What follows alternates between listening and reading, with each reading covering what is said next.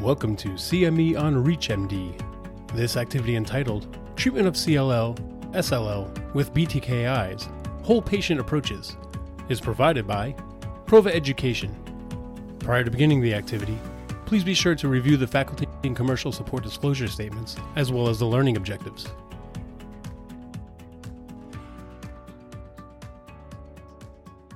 Hello, I'm Dr. Lindsay Roker from Memorial Sloan Kettering Cancer Center, and I'd like to welcome you to our patient-clinician connection on BTK inhibitors in chronic lymphocytic leukemia, or CLL. Increased clarity on the pathogenesis of CLL and small lymphocytic lymphoma, or SLL, has led to the identification of active agents that target the B-cell receptor signal. This means increased treatment options for patients. Novel agents that target B-cell receptor signaling are improving progression-free and overall survival over chemoimmunotherapy. These include inhibitors of Bruton's tyrosine kinase, or BTK, as well as BCL2. With the increased number of effective treatment options, therapy selection for patients has become increasingly personalized and dependent on patient preference as well as disease and therapy-related factors. Today, I'll be illustrating my approach when discussing treatment options with a patient using two clinical vignettes. So let's get started. Today, my patient Bill Johnson is in my office to discuss initial treatment options for his recently diagnosed CLL. Mr. Johnson is 68 years old and has a history of diabetes and well-controlled hypertension. On his physical exam, he has bulky bilateral axillary adenopathy, and his spleen extends 5 centimeters below his costal margin. His labs show that his white count is 82.4, his hemoglobin is 9.2, and his platelets are 87,000. He has unmutated IGHV, and his FISH shows deletion of 17p. He does not have any other cytogenetic abnormalities. Hi, Bill. It's really good to see you again. How have you been doing? Well, I'm really tired, especially at the end of the day. Is it limiting you from doing things that you want to be doing? Well, yes, I really enjoy gardening, but I just don't have the energy to do that. And Okay. I don't feel like going out for a walk at night, or I don't really feel like doing anything. Okay. So based on that fatigue and then also some of the blood work results we have, I think it's time to start talking about treating your CLL. And as you might remember, we did some genetic testing during your last visit. One of those tests was called FISH, and it looks for basically big missing pieces of your chromosomes. Your CLL cells have something called deletion of 17p, which tends to be associated with more aggressive disease. And when you say aggressive, that sounds really bad. And I totally understand. When we only had chemoimmunotherapy, deletion of 17p was associated with disease that just really didn't respond very well or have very long-lasting remissions. But we now have drugs that work great, regardless of chromosomal abnormalities. So regardless of the genetic features, I want to reassure you that we have drugs that will work very well for treating the CLL. Mm-hmm. So how do we treat it? There are two big options. The first is a pill-only approach that's a continuous treatment, meaning we use it for as long as it's working. The second is a combination of pill and IV treatments that we use for a year. So when we think about that first option, there are two FDA-approved options called ibrutinib and acalabrutinib, and there's a third drug that's in the guidelines but not yet FDA-approved. That's called zanubrutinib. And these are 3 medicines that are called BTK inhibitors. How they work is they basically cut off the signal in the cell that tells it to keep living and surviving and growing. So by cutting off that cell, it really prevents the cancer from growing. They're continuous medicines, which means you take them for as long as they're working. The second option is a combination of a pill called venetoclax and an IV called obinutuzumab. And those two medicines are used together for a combination of a year. After that year of therapy, you enter a period called treatment-free observation, which means the cancer is well controlled and we don't need any therapy for some time afterward. So now does one work better than the other? Great question. So the BTK inhibitors have longer-term follow-up to suggest that they work really well for patients with deletion of 17p. We know that for venetoclax and obinutuzumab, people who have this deletion of 17p tend to have their disease come back faster than those who don't have that genetic change after we stop treatment. But they've never been compared head-to-head, so we don't have data to say that one is definitively better than the other. Because of that, I really rely on you and the other medical problems you have and also your preferences to figure out which treatment option is really the best.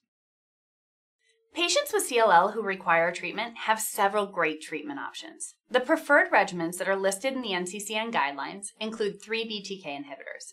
There's ibrutinib, acalabrutinib with or without obinutuzumab, and zanubrutinib, which isn't yet FDA approved but is listed in the guidelines, and FDA approved for other lymphomas. And then the BCL2 inhibitor venetoclax in combination with obinutuzumab. I want to walk you through some of the clinical trial results that inform how we treat CLL. The first agent that we'll talk about is ibrutinib. This is a first-generation BTK inhibitor and was compared to chlorambucil in the frontline setting in the study RESONATE-2 that we now have 7 years of long-term follow-up. This included patients who were over 65 with untreated CLL and no deletion of 17p. And this study demonstrated both a progression-free and overall survival benefit when compared to chlorambucil. There then is a series of phase 3 studies that examine ibrutinib with or without a CD20 monoclonal antibody in combination with other chemoimmunotherapy regimens. And all demonstrate progression-free survival benefits. Some also demonstrate overall survival benefits. So Illuminate studied patients who were over 65 with untreated CLL or SLL, or patients who were under 65 with coexisting conditions. And in this study, ibrutinib with obinutuzumab was compared to chlorambucil with obinutuzumab and demonstrated progression-free survival benefit. Alliance was a study in which ibrutinib was studied with or without rituximab and compared to bendamustine rituximab in patients who were over 65 with untreated CLL.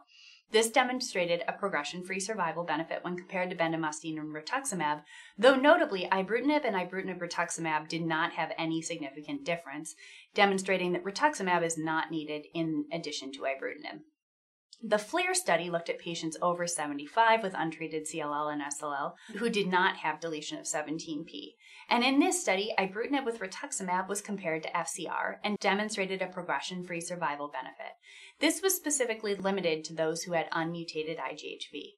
Finally, the ECOG 1912 study examined patients who were younger, under 70 with untreated CLL, and no deletion of 17p. In this study, ibrutinib and rituximab was compared to FCR and demonstrated both progression-free and overall survival benefits in both mutated and unmutated IGHV.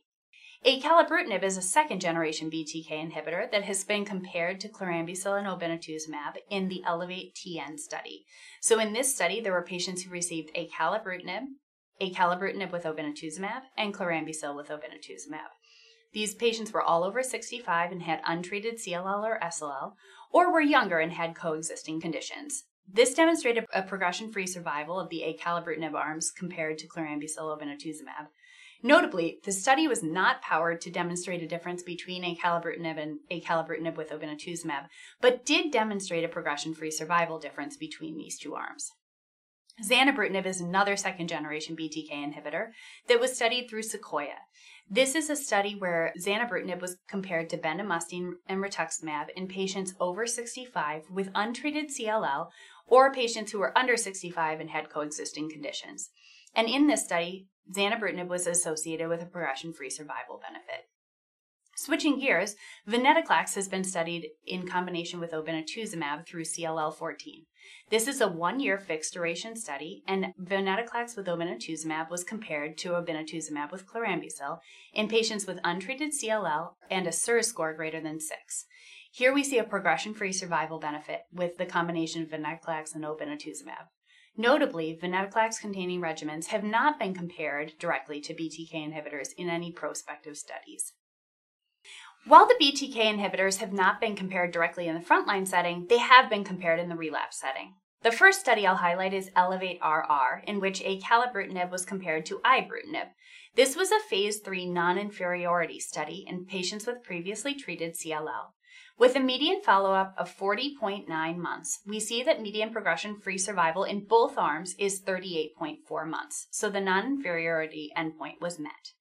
Atrial fibrillation rates were compared for those treated with acala, in which the rate was 9.4%, versus ibrutinib, where the rate was 16%. This was a significant difference. The treatment discontinuation rates due to adverse events was also different between the arms. So 14.7% of acalabrutinib-treated patients versus 21.3% of ibrutinib-treated patients discontinued due to toxicity. The rates of grade 3 infections and Richter's transformation were similar between the arms, and median overall survival was not reached in either arm. Alpine is the second study comparing BTK inhibitors that I'd like to highlight. In this study, zanubrutinib was compared to ibrutinib in a phase 3 study of previously treated CLL patients. With a median follow-up of 24 months, the 12-month landmark event-free rate was 94.9% in zanubrutinib-treated patients versus 84% in ibrutinib-treated patients. The atrial fibrillation rate was different between the arms, so it was 2.5% in those treated with zanubrutinib versus 10.1% for those treated with ibrutinib.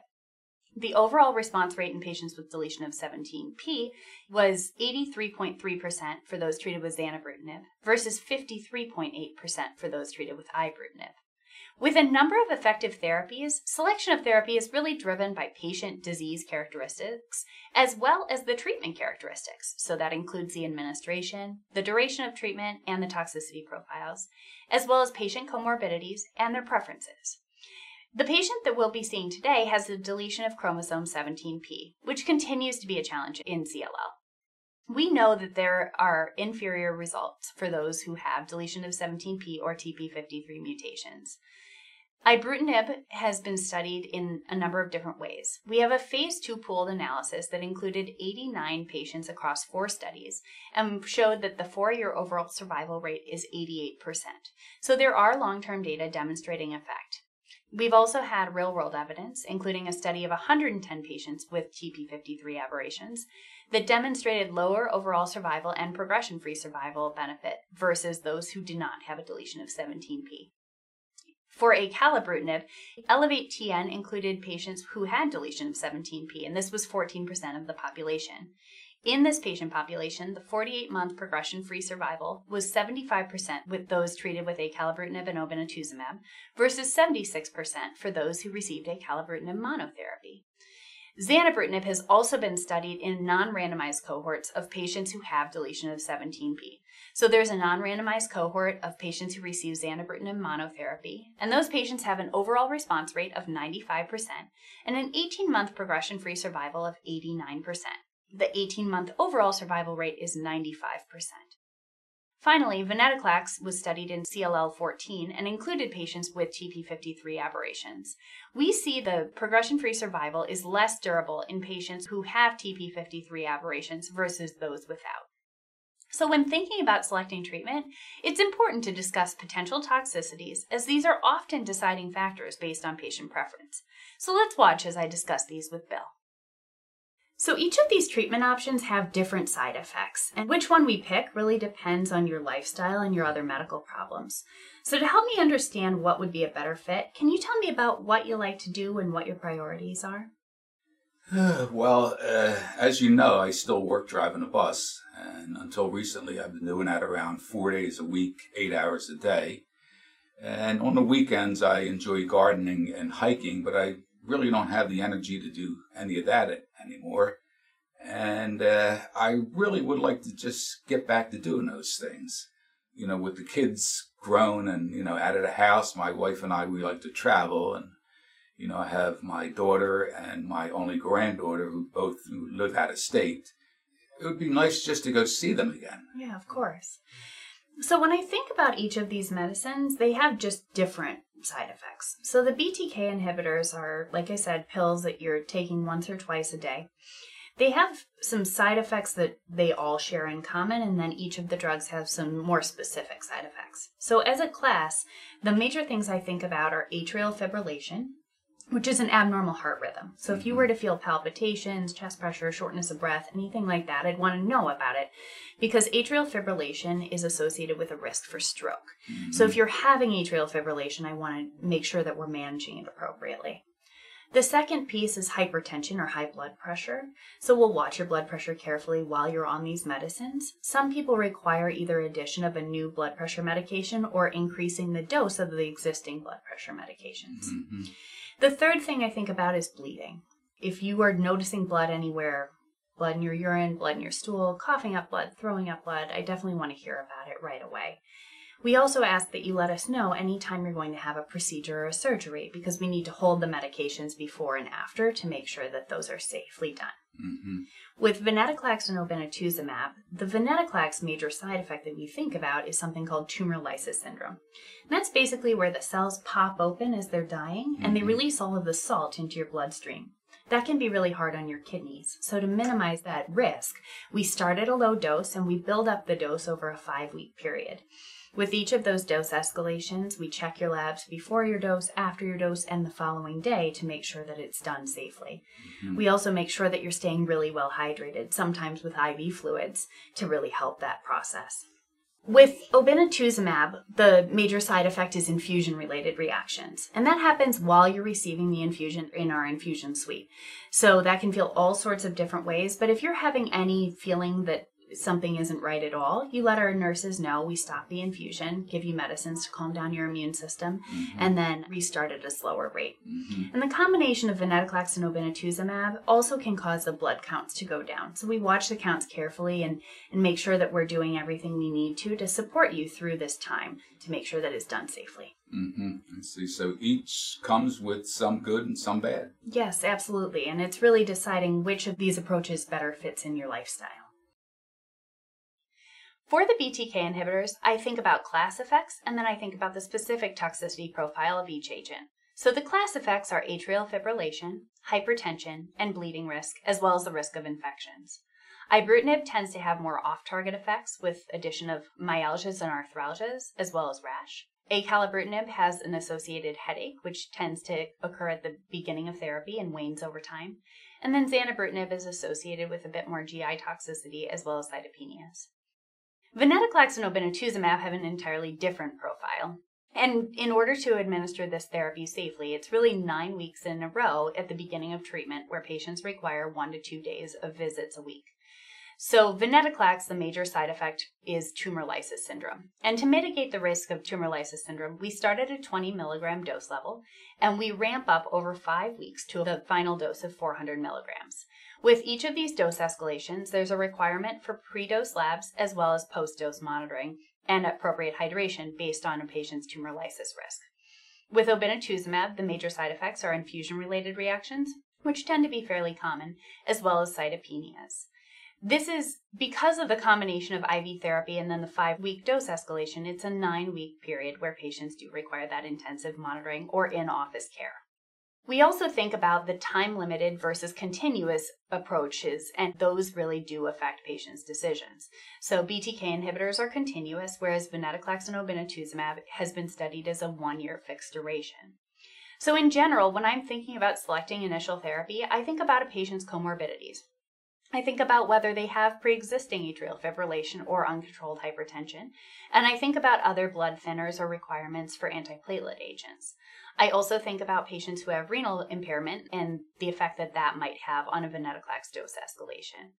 Beyond the specific side effect profiles, I also think about the differences between time-limited therapy with venetoclax and obinutuzumab versus continuous therapy with the BTK inhibitors, as these often influence patient decision-making as well. I think about their disease characteristics, including whether they have a TP53 aberration. I think about their comorbidities. So does the patient have uncontrolled atrial fibrillation, uncontrolled hypertension, a high risk of bleeding with maybe concurrent anticoagulation or antiplatelet drugs, or does the patient have renal dysfunction, which may make a venetoclax dose escalation more complicated? The final piece that we think about is how to sequence therapies effectively. And really a lot of the sequencing decision-making has to do with what a patient received in the frontline setting. So if a patient's received a BTK inhibitor in the frontline setting, the next line of therapy really depends on why they discontinued the therapy. Is it a patient who discontinued for toxicity, in which case trying a different BTK inhibitor is an option? Or is it a patient who progressed on a BTK inhibitor, in which case changing to a venetoclax-based regimen is the most appropriate decision-making? If a patient received frontline venetoclax and obinutuzumab, the options either include a BTK inhibitor, so you can switch classes, or if a patient completed their frontline fixed duration therapy and had a period of benefit afterwards, there's also consideration for venetoclax retreatment, which has been studied in real-world series and shown to be an effective strategy. PI3K inhibitors are also FDA approved for the treatment of CLL and can be used in the third-line setting or beyond. So the key takeaways are that BTK inhibitors and venetoclax and obinutuzumab have not been studied head-to-head, but are two effective options for the treatment of CLL in the frontline setting. And decision-making about which therapy is best is really dependent on patient preference, comorbidities, and genetic features of their disease. The adverse event profiles for these two approaches are very different and should be discussed with patients to determine which one is the best fit. Thank you so much for your time and attention, and I hope this is a helpful tool in your clinical practice.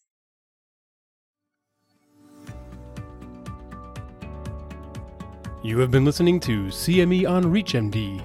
This activity was provided by Prova Education. To receive your free CME credit or to download this activity, go to reachmd.com/prova. Thank you for listening.